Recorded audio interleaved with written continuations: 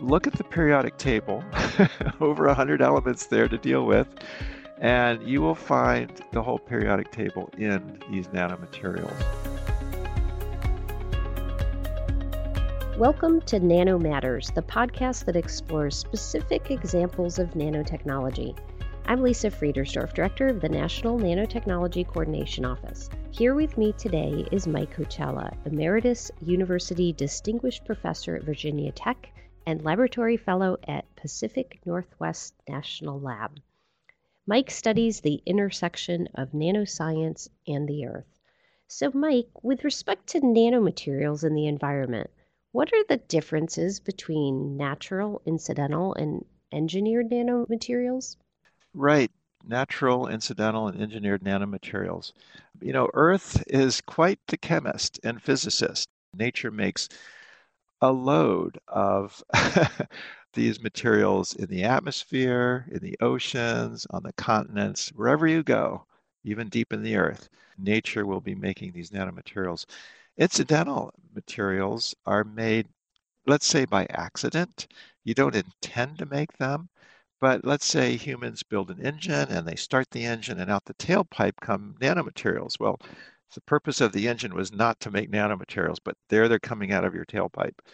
And then we have engineered nanomaterials. These are nanomaterials that are made quite on purpose to do the technology of the 21st century, basically. And nanotechnologists have perfected many, many, many thousands of well-designed nanomaterials that are in thousands and thousands of products and are creating billions and in fact trillions of dollars of economy. So those are the three types of nanomaterials. All three of them are found all around the Earth. And it might be interesting to your audience to know which of those three are most common on Earth. And it turns out the winner is natural nanomaterials. The Earth makes far more nanomaterials than either we can incidentally or we do on purpose engineering. We have estimated nanomaterials moving on the Earth, whether it's dust blowing in a windstorm or particles in the ocean moving from one part of the ocean to the other, or particles in a river flowing to the ocean, or particles in soils. You're talking about 1 million metric tons. So when you talk about the Earth producing these naturally occurring nanoparticles, what are they made of? It's an enormous variety, both inorganic, organic, and mixtures of the two. So look at the periodic table, over 100 elements there to deal with, and you will find the whole periodic table in these nanomaterials. Now, obviously, generally, you're going to be making nanomaterials of the most common elements, biologically speaking, of course, carbon, hydrogen, nitrogen, oxygen, phosphorus, and so on. In the inorganic world, on the surface of the Earth, you're going to be looking at oxygen, silicon, aluminum, the alkaline earth elements to make most of the minerals. How does nanoscience help you better understand how the Earth works? Whatever earth process you can suggest to me, earthquakes, windstorms, how the oceans circulate, I can tell you how nano's involved. So there's no end to finding application to nanoscience and technology, not just for your building your iPhone or getting the next great medical diagnostic, but also understanding anything you want about the Earth. So I'm going to take up that challenge, and I'd like to ask you, how is nanoscience involved in earthquakes? Well, think of, I don't know, go to your favorite fault. Let's say the San Andreas Fault in California. It is a part of the plate boundary between the North American tectonic plate and the Pacific tectonic plate, which is most of the Pacific Ocean. And so you've got these two massive plates that are a couple of tens of kilometers thick that are literally sliding on the asthenosphere of the Earth, which is what's below the plate.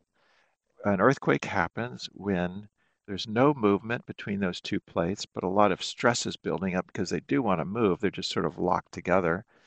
And then all of a sudden, the locking force is exceeded by the overall need for these plates to move. And they will. Eventually, that locking mechanism will fail. The plates will move very quickly in a very short amount of time, and there's your earthquake. Okay, so where does nano have in the world to do with that? Well, if you go along the San Andreas Fault in a number of places, you will see ground material, just like if you took a mortar and pestle or you took two rocks and you put some powder between the rocks and you started grinding away. Those particles would become smaller and smaller and smaller as they're ground between those two hard objects. And the same thing happens between two plates at the fault zone.